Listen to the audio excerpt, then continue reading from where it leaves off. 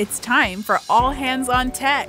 Climb on board as hosts Jena and Isaac explore all of the amazing things happening in Nova Scotia's tech sector. Each episode, we will chat with local experts to uncover the secrets of what makes Nova Scotia the best place for collaboration, innovation, and creativity.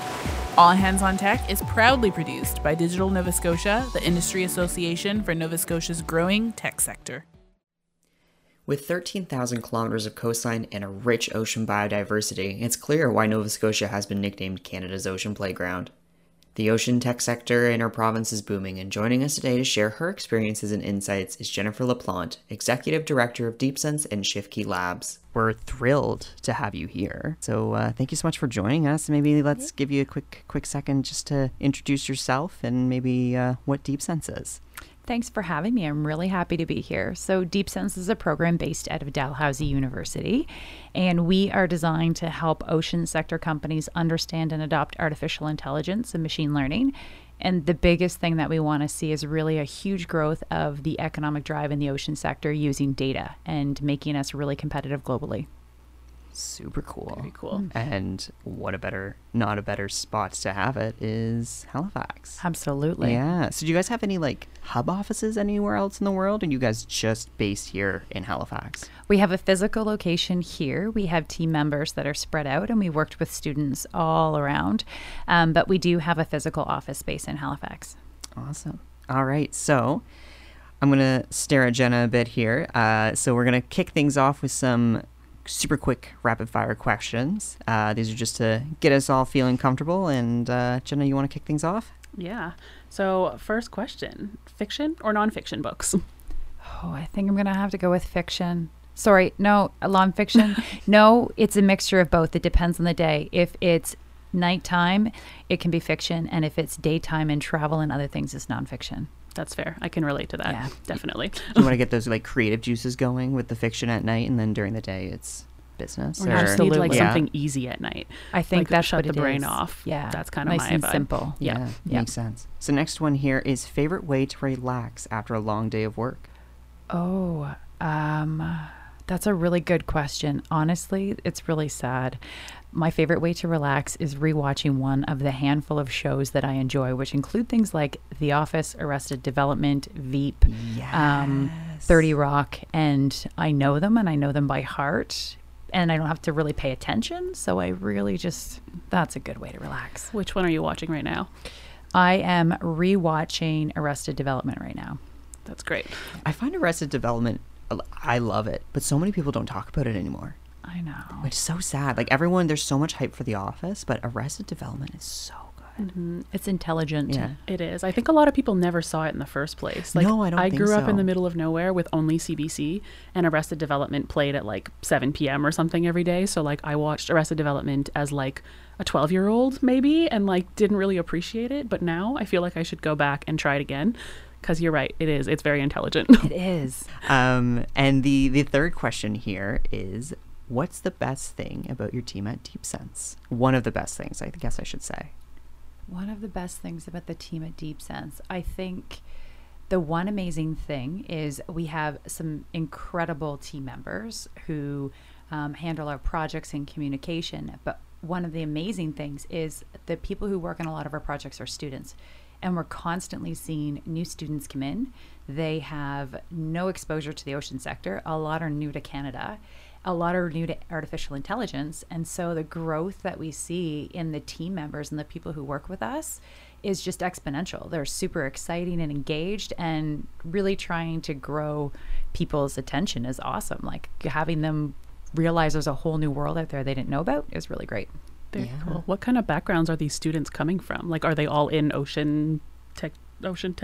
They're all in usually computer science and sometimes engineering. Sometimes they might be coming from a business or a science background, but most have never heard of the ocean or considered it as an idea of something to pursue. That's cool. Really? Yeah. Really interesting. So, and you said a good majority of them are international students, correct? Yeah. And they come kind of to Nova Scotia without that. I just find it interesting because I find so many folks come to Nova Scotia because they're ocean, there's so much ocean tech here. We have Cove, we have Dalhousie, with so many different initiatives coming out for ocean tech.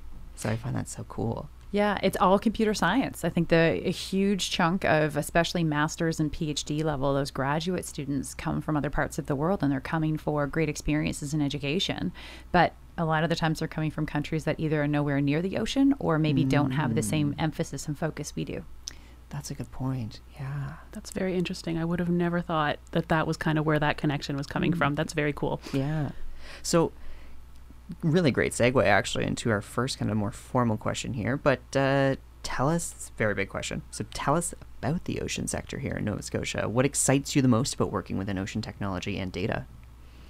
One of the biggest things that we see in the ocean sector is there's been massive growth, especially in the past 5 years, where we have COVE, the Center for Ocean Ventures, was created and really got going and stood up in the past 5 years. You have this hub that's designed purely for new development, creation of new companies or new products, and it's all about collaboration.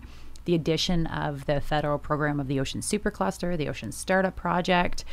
We just have all of these organizations, including the Ocean Frontier Institute at Dalhousie, which is a multidisciplinary academic program as well, that there's just this massive focus. And the incredible thing is people talk to each other, they work together, they are engaged, and we have such a solid reputation globally across all of these different groups that we're seen as real leaders. And so I think, the ongoing effort and awareness of those outside the ocean sector, realizing how well regarded we are and how much potential we are here locally is just, it's incredible. And every day somebody new will learn a little bit more and say, oh, I had no idea this existed here in Halifax. This is fantastic.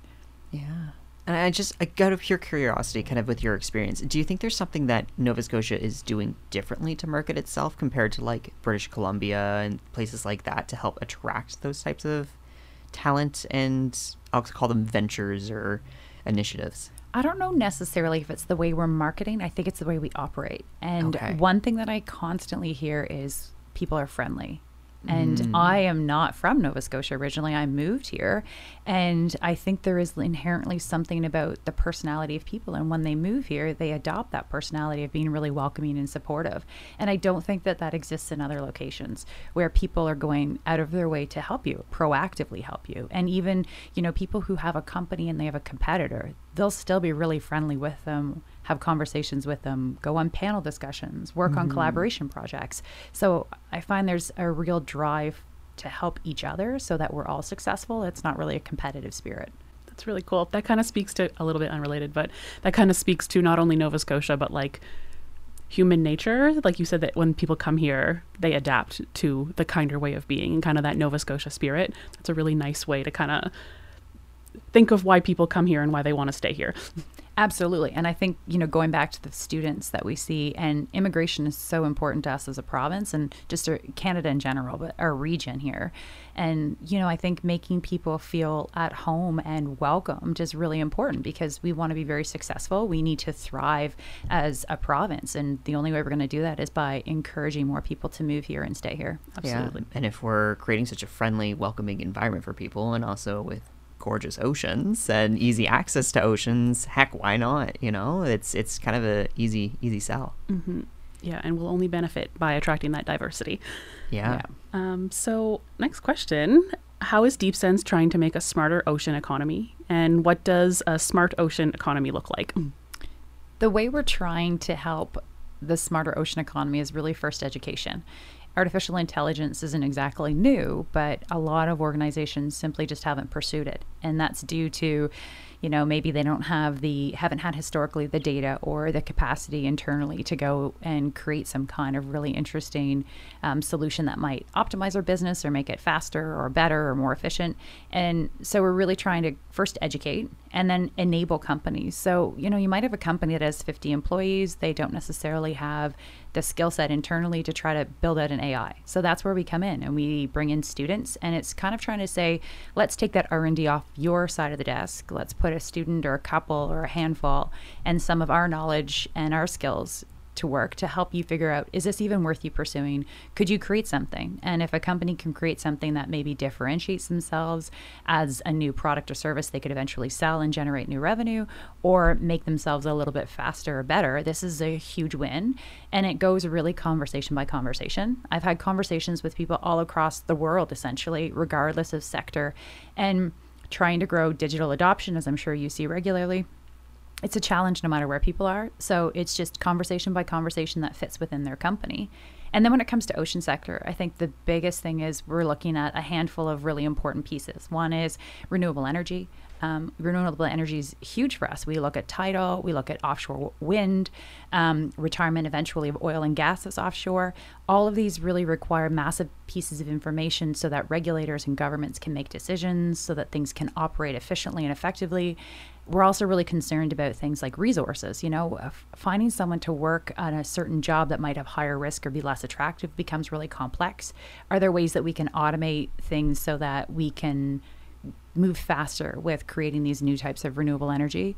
Other areas where we're making a smarter ocean are around aquaculture. So 3 billion people in the world get their protein from the ocean. How do we make sure we're doing this in a sustainable way? How do we make sure that when we're growing fish in a fish pen offshore, we're capturing maybe wild caught species, that we're actually really monitoring them in a good way so that we're not over sourcing or taking too much from the ocean? Some of the other pieces that are really important for the smarter ocean are things around carbon. And so the ocean is a huge ocean sink. 50% of the ocean, or the carbon that's created, goes back into the ocean and hopefully goes deep, deep in the ocean, stays there for thousands of years.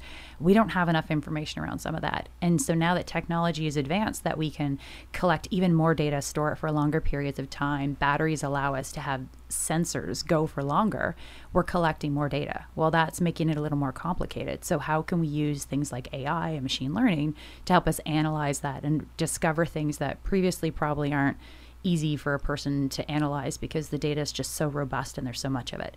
So all of these really kind of culminate that it doesn't matter what the problem is. A lot of the AI pieces are transferable. It's just trying to find the right people, the right use case, and then trying to solve those problems. And there's that stat that says that a good portion of the ocean isn't explored. Right. Do you know what number that is off the top of your head? I know it's always changing and people are just throwing like random numbers out there. But it's a decent amount of the ocean. Yeah, it's huge because it's, to your point exactly, like we haven't either been able to explore, we don't have enough data to properly explore it, and we don't have the resources to explore such a good, strong, high portion of the ocean. So there's so many factors involved there that you need that data to help validate that research being done. Right. So yeah, and I think that's really interesting because like it very much is like a global action that needs to be taken to resolve this and to help support the ocean and for a smarter ocean economy and stuff. Yeah. I think one of those things too, where, we tend to look at things very much associated with where we live. So you look at a smart city, we look at rules and regulations around data transfer. Even if you were looking at a Tesla right now, they might drive autonomously in California. But that makes sense because California and Arizona, for example, don't have snow, not a lot of rain. You can do that. They don't do things like that here. But it makes sense for you to come up with rules and regulations because you control the streets in Canada, right? Our governments do. When you move out into the ocean, now you're dealing with international waters, who actually owns something, who's in control of it. And I think that's part of the whole global challenge that we have to really focus on too, that we have a coastline that we're responsible for, but then it also comes down to everybody being a good citizen of the world because our, especially our Atlantic Ocean that we're next to, is warming faster than anywhere else in the world. And so as our water levels increase, as storms become more intense, we're all really vulnerable. And just out of pure curiosity too, and if you don't have the answer, no pressure whatsoever, but are there any kind of, I shouldn't say organizations, but I would say maybe like countries that aren't necessarily along the coastline that are putting a lot forwards to help support ocean data and ocean exploration that you can think of off the top of your head? That's a really good question. And I'm trying to think, a lot of the countries that we tend to partner with do tend to have some coastline. There might be some European countries that have researchers that are interested in that, but it comes to Scandinavian countries where they're reliant upon fishing, so then they care a lot. You have some countries maybe more in South America that care because the coastline and erosion is important, as well as harvesting minerals and other types of things that are really important from an economic standpoint. But for the most part, I think there's definitely global effort that goes towards UN. The Ocean Frontier Institute, based out of Dalhousie, was recently part of COP26. And so they went and they were speaking about why this is really important, why Canada's important and really vested in this, but driving back to things like carbon, that globally we need to all be putting effort towards this because we're all doomed if we don't. Yeah, no, absolutely. It impacts everyone regardless or not if you're directly beside the ocean. So, yeah. So what areas are you seeing the most growth in Nova Scotia? We have other arms and branches through things like Ignite that are outside of Halifax that are great representation of the innovation that can come out of smaller communities. Absolutely. And so I think there's been super partnerships that have happened where there's really good sharing with the folks at Ignite. And our office is based out of the pier at the Port of Halifax, and Ignite shares offices there. So we regularly see companies that are based out of Yarmouth, Nova Scotia, for example, that come and spend some time in our space. But I think Halifax we're interesting in the sense that we're part of Atlantic Canada and we definitely play well, but we're not as far away as St. John's. And we're in a different location than St. John. And unlike PEI, getting to Charlottetown can be tricky. So I think we have this real attraction. It's kind of the same concept that, when those who are trying to do economic development globally for Halifax talk about we're a direct flight sometimes, depending on what's happening. We're really close in terms of our ports are really, a quick and easy jump off point. I think, Halifax is really focused and doubled down on creating a small ecosystem. That tiny port we have just makes us a really good hub. We've been spending a lot of time with with NRC, National Research Council, around trying to create more of a sandbox in the Halifax Harbor. How do we do more R&D development? Recently, IBM and their partner Promar had the first autonomous vessel that crossed the Atlantic and came here and landed in Halifax. It wasn't supposed to, but it had some issues, and we were really happy to have it here. But it turned into this real discussion with the Coast Guard, Department of Transportation, lots of others in the Navy, because we don't have rules and regulations around autonomous vessels. And so what happens? Like, how do you decide whoever trained this model and the AIs that help run this? Tesla has billions of driving hours. How do we know what's actually gone into making this autonomous vessel come across the ocean? Does it know what a person on a Sea-Doo looks like or in a kayak? And does it just assume it's nothing and keep going? And so it's this whole thing that we have to really focus on as Canada collectively to figure out, well, Halifax is a great place. We have a very tight harbor. We have lots of partners that work really collaboratively together. We have Coast Guard, we have Navy, we have Department of Fisheries and Oceans. And so I think Halifax always offers this unique opportunity where there's these touch points and opportunities for companies, whether they're coming from offshore or like around the world, or they're trying to create a new venture here. You're 2 degrees of separation away from somebody that you need to talk to. Yeah. And I think that's one of the great things that we offer. Yeah. And I think another thing too, just to add on top of that, is a lot of folks have said that because of Halifax's just physical geographic location, is that there's so many folks in Atlantic Canada who export to Europe, for instance, and their time zones are so complementary. If you're in England, where they're going to be the closest. I mean, aside from the folks up in Newfoundland, but sometimes that half an hour can get a little bit tricky. We pretty much are the best place to be. Yeah, a little biased, but there's lots of perks. But it's interesting to hear kind of on the ocean aspect, because as Nova Scotia prides itself in being like the ocean playground, we really do take ownership in that, and there's so much that we are putting forward to help promote that. So I think that's really, really exciting. It's funny. I had gone to PEI when I was 6, and that was the first time I saw the ocean.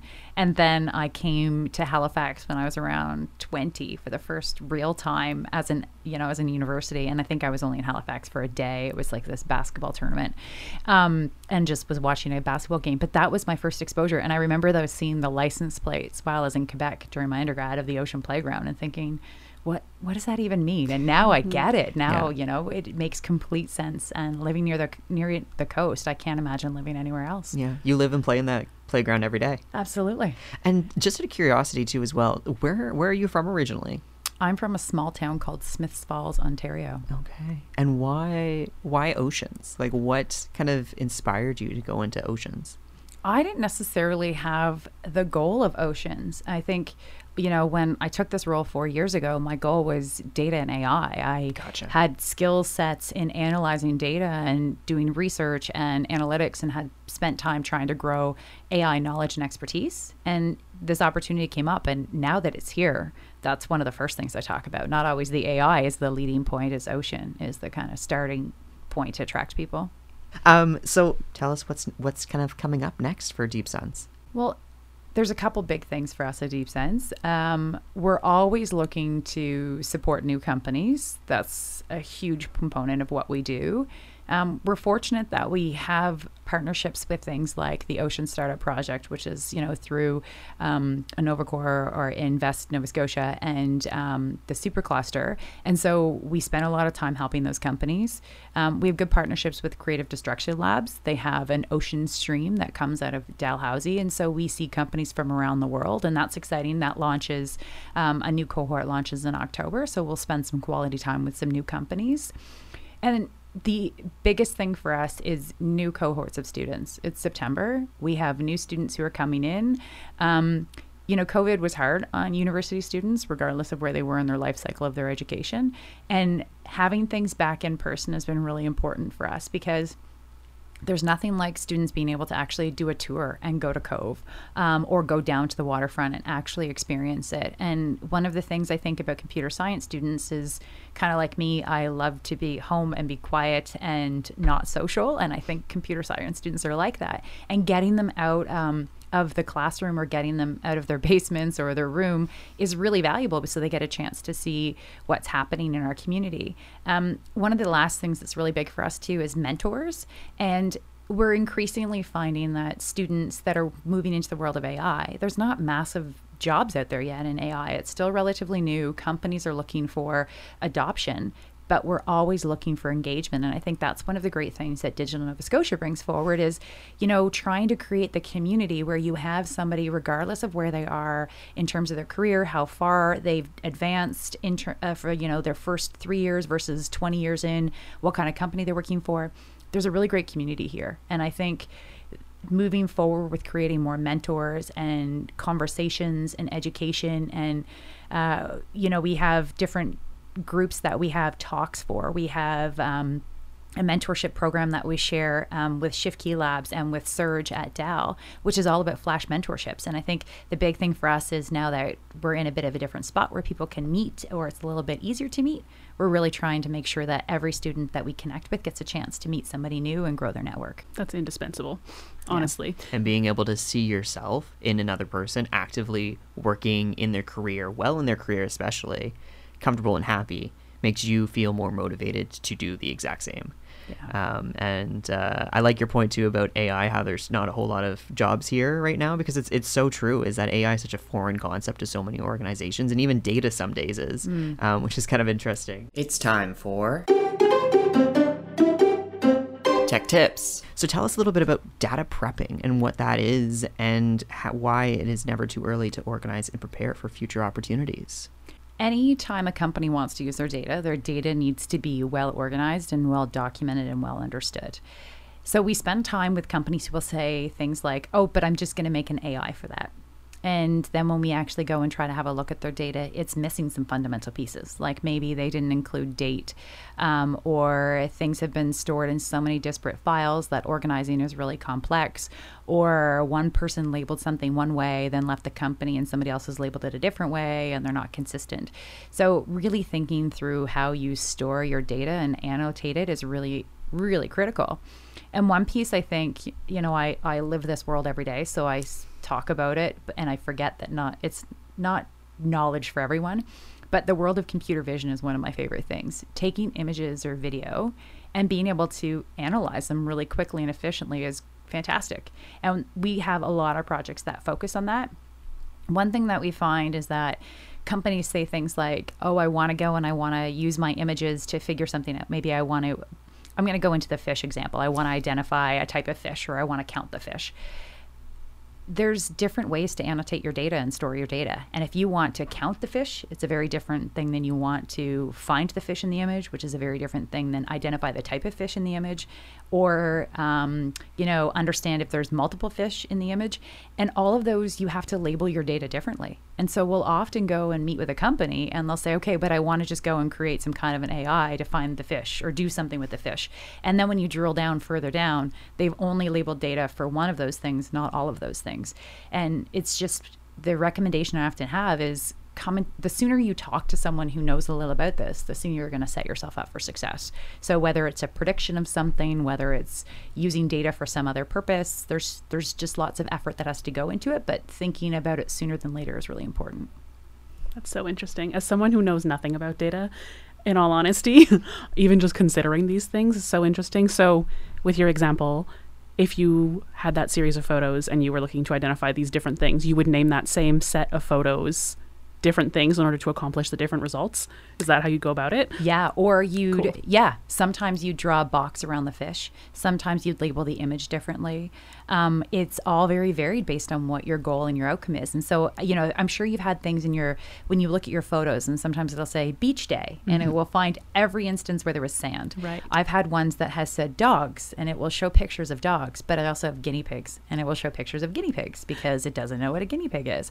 And that's a common thing where it's gone and just thrown things together that it kind of just gathers, and you can go and just let an AI try to do that. But if you're looking for something specific, like I want to know the rust that is on my vehicles that I use that run around the city every day and deliver things, and I want to know, or are they flat tires? Well, then we need lots of images of flat tires and non-flat tires and labeled as such, and then you can create something. But you have to know what you're looking for the most part, or you end up with guinea pigs and dogs. Right? Yeah, you have to train it first, and then you can actually run it. Yes. So interesting. Yeah, it's interesting. I love that whole idea of training AI, because it's like a kid. You gotta teach them this is what this is, this isn't what this is, and then going through that process. How good does it actually get? Well, is there always that human element that has to come back in to check it, or to... Yes and no. And so here's an example. I've had it where I have 2 sons, and one's 12 and one's 15, and it's my Google Images has brought up images of the same kid from birth to age 12. And it's almost actually creepy, because it just goes to show how well it is at differentiating between two individual, one person. It knows from all my images that this is one person, which is sometimes disturbing. Mm-hmm. But sometimes there's good enough. And so if it's depending on what you're looking for, and I think it comes down to the definition, I'm going to use rust or corrosion. So let's say, let's say we went and we built a company for offshore wind. And so we wanted to inspect our wind turbines, and we used a drone, and we wanted to see, is there any image or is there any issue here? So maybe we're looking for corrosion. Well, my definition of corrosion could be different than your definition of corrosion. And so sometimes too, that ends up happening with labeling data. And so maybe you get to the point that your model maybe is good enough for my definition, but maybe not for your definition of corrosion. Right. And is there a level of accepted error? And I don't know if I should say the world of data for folks like yourself. Is it a margin of 2% error, 1% error, or is the goal just 0, no errors ever? There's always going to be error, yeah, because it's a machine. But I think it comes down to one of my favorite topics is bias in data. I really love AI ethics and bias in data. So if we were to do, let's say we were looking at cancer diagnosis, and we were looking at cells, maybe that's really important, and maybe 99% of the time it's right. But what if 99% of the time it was right because someone like you was never included in the training set? And so as soon as they go and throw you in, it's not actually accurate. And so it's one of these things of what actually went into this data set to train it in the first place. So sometimes things could be 99% accurate and you think it's amazing, but then the question turns to, but what does it not know? And what bias is that interpretation kind of bringing forward? Is it excluding someone because of their background, their race, their age, where they live, all of these things? Interesting. Ethics is hugely interesting. Yeah. No, are there any, another difficult question. Are there any boards or any organizations that are actively working to mandate ethics for data? or like what's kind of the development on that side? Because like kind of as we mentioned, like not a lot of people think about AI, and there's not a lot of careers out there right now that are solely focused on that. So like what's kind of the development there? So there's OECD has some policies and some rules that they're establishing right now that will set some framework for how you actually approve AI and allow it to be implemented. The problem, of course, though, is it's up to each country or region. Europe, like if you look at, I never get it, GDRP, GAPRD, whichever one that is, the acronym.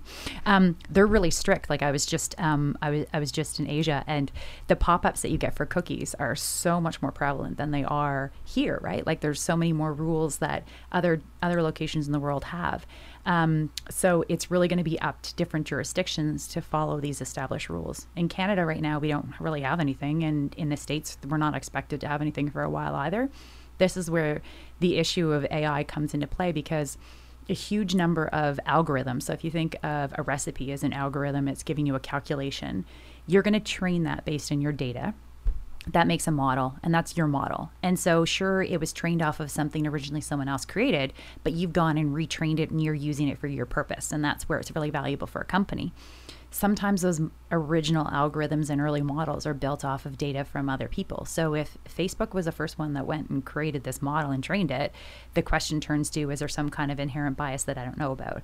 And so this is where the world of AI will get really interesting as it relates to public-facing things, because if you start suddenly have certain jurisdictions that require some rule, what's going to happen, and how do you actually employ that here? And could that actually be important for ocean? So if I'm identifying fish on an offshore fish pen and making sure that the salmon is the right size, is there an ethical play here? And so it's going to be really interesting to see where ethics come into play. For sure, the promotion of your next TikTok video is important, especially if it's a young child that's watching. But is it as important when you're trying to predict this is a salmon and this is a trout? And it'll be an interesting play in the next little bit. Yeah. And there's a lot of, I'm just thinking of like the fish in the sea, like in Australia, and there's so many different types, and that some of them look kind of similar. So it'll be interesting to see how kind of we use data to create those discrepancies, and then like how actually correct are those discrepancies. Like, you know, like that is such an interesting topic, and it's probably an episode. Maybe totally have a separate ethics podcast. I know. Yeah. Yeah. Interesting. Not to mention, we were discussing kind of like the endless possibilities that are still there in the ocean. And if you're training your data set, I'm using words I don't understand how to use, but you're teaching me things. If you're training your data set to recognize salmon XYZ, and then what would it do with an unknown species that it mistook for something that already exists? Like maybe we're missing things that we've already seen that it doesn't pick up. For sure. You know? Yeah, and a lot of times it just skips over things. Like I always go back to like Tesla and autopilot as the example, where there's been examples of Tesla driving into things. So Tesla's driven into ambulances parked on the side of the highway. A guy died because he was watching Netflix in 2019 in his car on autopilot. But that's because the Tesla models had never anticipated or been exposed to an ambulance parked on the side of a highway. And so it's the same kind of concept. If you don't know something's there, you don't know it's there, so you ignore it because you think it's just part of the background. And exactly that. If you're looking for certain types of species of fish and other ones float by, you might just think it's just regular water or something that's irrelevant. Interesting. Yeah. Last question. Yeah. So story time. So what is the coolest thing that you've learned about the ocean? Big question. Okay. The coolest thing. Well, I'll be honest. There's one of my team members, Lucia, has an ocean background and constantly shares these lessons learned about the ocean and random facts about the ocean. And I think the most interesting thing are these random species of things underwater that exist and you don't understand how they were created. And I think that's what's mind-blowing. There's these, there's the types of, I don't know what to call them, but they're like not a fish, they're invertebrates or something that like glow underwater, and they're like thousands of meters deep and they still glow. Or these little ones that are like little tubes that sit on coral and they collect things. Like, to me, I think the most fascinating thing around the ocean is the constant life cycle. It's like, I feel like it's the Lion King, the circle of life, but it's how that whole ecosystem survives and works together, and we're created to work together. And so every day that I learn something new about the ocean, it doesn't necessarily mean it's something that's sitting here in Atlantic Canada and it's just out in the harbor in Halifax. It's the fact that there's all of these really weird, sometimes funny looking things that exist, and then they exist for a reason, because somebody either eats them or they eat something else, and they all just work together. It's fascinating. And it's crazy too. So like, I'm a little bit of like an aquarium fish fanatic. I've owned like saltwater and freshwater aquariums. A little fun fact about me. And the crazy thing is that a lot of people, so when they get tanks, they get like a smaller tank. So like, say like a 10-gallon or 20-gallon tank, and they think it's going to be super easy to take care of. But actually the 50 to 100-gallon tank is so much easier to take care of, because there's so much more room for error and so much more room for animals to, like eat other animals, and then for that to like decompose and not completely disrupt the ecosystem. And people don't think about that, because they're like, smaller space means easier to clean or easier to take care of. But actually, and then you take that in much larger scale, like the ocean, to your point exactly, that everything works harmoniously, and that sometimes things get to a point you don't even have to touch it. Like with like much smaller size aquarium than your house kind of thing. So it's interesting, that aspect of it. Super interesting. I've never owned an aquarium. I'm always impressed when people own them. Really? Yeah, that's a commitment of effort.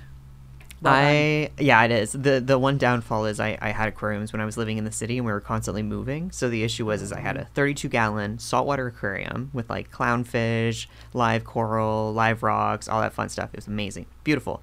But whenever we move, and we move every single year, because it's Halifax and I was in university, we'd have to, because you want to keep the salt water, and because if you dump that out, then you have to start the ecosystem all over again. So we'd have like 10 buckets just of salt water that we then would have to lug to our new apartment, then pour in the tank, let it reacclimate, all that fun stuff. It's crazy. The world of, and it's expensive. It's dedication. It is very expensive, yeah. But it's sometimes interesting to see that like on a smaller scale. Like I love looking at like aquariums and stuff. Georgia Aquarium is like hands down one of my favorite places to go, because they have so many different animals there and stuff, and are doing lots of great work. So yeah. What's your favorite ocean animal? Bonus question. I'm weird. I like ghost knife fish. They're kind of like eels. Do you know what they are? Cool. No, but it sounds gross. Yeah, they're like they're the only fish that can actually like back up and like go like 360. So they can like completely turn their bodies around and like to basically do loops. Another fun fact. I'm full of fun facts today. I think it's eels, is that scientists don't know how eels reproduce. So it's kind of disturbing, actually. Eels are a creepy thing. Do you have a favorite ocean? Yeah. I think I'm like pretty basic, but I love a great white. I'm obsessed with dinosaurs. Okay. And so like that connection there. Yeah. Yep. Yeah. Have you ever looked into the fact that whales, I don't know if it's a certain species, but whales actually used to be land-based with their and hips, walked and had little feet and stuff? Like Oh. that to me is mind-blowing. I had no idea. Yeah. Some of them still have like basically tiny little hip bones, essentially, that proves that they used to have their back legs. What? Very cool. That's crazy. Yeah. I just still am mind blown sometimes that people are like, yeah, humans used to be mermaid because we have like the little webbing between our hands. And I was like, I think that might be a little bit of a stretch, but I don't know. Wow. Yeah. What about you? What's your favorite? You know, one of the things that I did do years ago is did scuba diving. And the moray eel, as gross as they are, was... If you look at something that's created for whatever reason, it has this incredible green color, at least some of them do when they're in the Caribbean kind of thing. And they have these ginormous teeth and they're terrifying. But when you look at something like that, it's so fascinating to watch it swim. It's so elegant and it moves. And then it might bite your hand off. But yeah. You just pretend you don't know that. Yeah. You watch the beauty from afar. Yeah. You Watch, enjoy don't the touch. moment. Yeah. Yeah. There's, I think like 99% of ocean animals are like that. Watch from afar. Yeah. Don't interact with them. I think let them live their a life. hefty respect for ocean life in general. Well, especially hugely important to enjoying if your favorite animal is a great white. Yeah. You know. will not catch me in the water with that. Yeah. I was in Hawaii in 2019 and it's my bucket list item to like cage dive at some point. I'm also terrified of sharks. Like unrealistically, like I've never been in touch with a shark, obviously, but I wanted to do it, but I didn't. But still on my bucket list. One day, That's maybe. like saying I'm afraid of heights, but I'm also going to go free diving. Yeah, I know. I'm like, Yeah. you're really. I'm also afraid of heights, and I jumped off a bridge on purpose once in my life, and that's it. That's the bucket list item, and done. Do you do like your bucket list despite your fears? Like that's Yeah. how you perfectly crafted your bucket list. I mean, You're like- like, I'm scared of this. Like, screw that. I I'm gonna keep do saying it. I have a bucket list. I don't really. I'm just using these. But yeah, sometimes if I'm like faced with something that I know I'm afraid of, I like to try to be like, nope, I'm going to do that. But not just like a stupid thing. Yeah. Like if it's something that I'm like, I have interest in this, I want to overcome myself. Sometimes they're tiny. I was scared of piercings and I got my nose pierced. Little baby things. Yeah, little steps. Have you ever gone cage diving? No, I've watched Jaws. Yeah. Like, Me too. You're like, I'm not stupid. that's terrifying. Yeah. Even just, have you used the Great White Tracker? Yes. The online Oh, search? I Like- love that. I love how they name them. Yeah. And their name's like Jennifer. Yeah. Jennifer, the 600, 800 pound great white shark. Yeah. And I Just love how close they Yeah. often Yeah, get just to our shores. chilling in Lawrencetown, you Yeah. know? No, thank you. Yeah, wild. No, I think as years to come, we'll definitely see more Jennifers Yeah. in the, Yes. Yep. the ocean. Without a doubt, which I think, when we talk about that whole ecosystem, like when you talk about your tank and how it's so, a large tank can survive in and of itself. We have a lot going on. That means it's not going to survive in and of itself. So. Yeah. Yeah. Well, there's a lot of people making a lot of big impacts in huge ways to the ocean life that is not reacting positively to it and is not Yeah. natural for it. I'm Doesn't give it enough room of error, I'll say. Yeah. I'm surprised there's not more funding and research, honestly, in ocean tech because it has huge potential and huge implications. I'm surprised there's not more people, even countries that are not directly impacted by having a coastline, that are not more into that. I'm surprised, actually. Well, I do think, back to our ocean tech conversation, I do think that there is significant opportunity and significant investment that's happening globally. So there are lots of companies who are really driving that home. I mean, there's a whole group right now from Cove that are all in Germany this week, all around ocean tech. So it's part of it too is governments change, their attention changes. We've had some years in the past where our federal government hasn't cared as much about science and research. So I think it's just kind of having that evolution, but then technology changes. So now all of a sudden we're having such great potential to do even more, which keep throwing some money and smart brains at it and we'll learn. Yeah, exactly. Yeah. And do you find that sometimes the conversation about like the impact of like climate change on the oceans often kind of gets pushed down compared to just like general greenhouse gases and Yeah. stuff? Like all of it just kind of gets put in this one big box. Like, let's talk about climate change, but there's actually like I'm counting on my fingers here, but there's like so many factors involved in that like ocean sometimes I find just kind of gets like cast to the side. Yeah. And ocean isn't necessarily a contributor. Like I think I'm a really big cyclist and a walker, and I think it's the same thing that drives me crazy where, the latest budget that we had federally that came out focused on electric vehicles where, if we actually had more people cycling and taking public transit, we'd be seeing a lot greater improvement on any of our emissions. So I think sometimes it's taking the more sexy topic and trying to go with it. From an ocean standpoint, there is a huge effort that's going towards electrification of vessels, but it's still a long way to go. If somebody has there's like 30 million pleasure craft in the world. So if somebody has a boat, I think there's 15,000 in Nova Scotia or something like that. If you have a boat, are you going to go and replace your boat because all of a sudden you want to electrify it or because you're told to? Like, I think we have a long life cycle that it's going to take for us to get to that point. But there, I think the ocean really is, can we capture more carbon? Can we use it more sustainably for food production? And can we move goods faster? One of the other numbers that we didn't chat about, which is, the 80 to 90% of everything that you essentially touch has traveled across the ocean because it was manufactured somewhere else. Well, how do we continue to make that more effective and efficient? How do we move things so there's less impact to the environment? One of the reasons they think that most whales become beached is because there was loud noises underwater. They got scared and they quickly went to the surface and they got the bends and they died. And so it's all around noise pollution and how much is that noise pollution impacting underwater.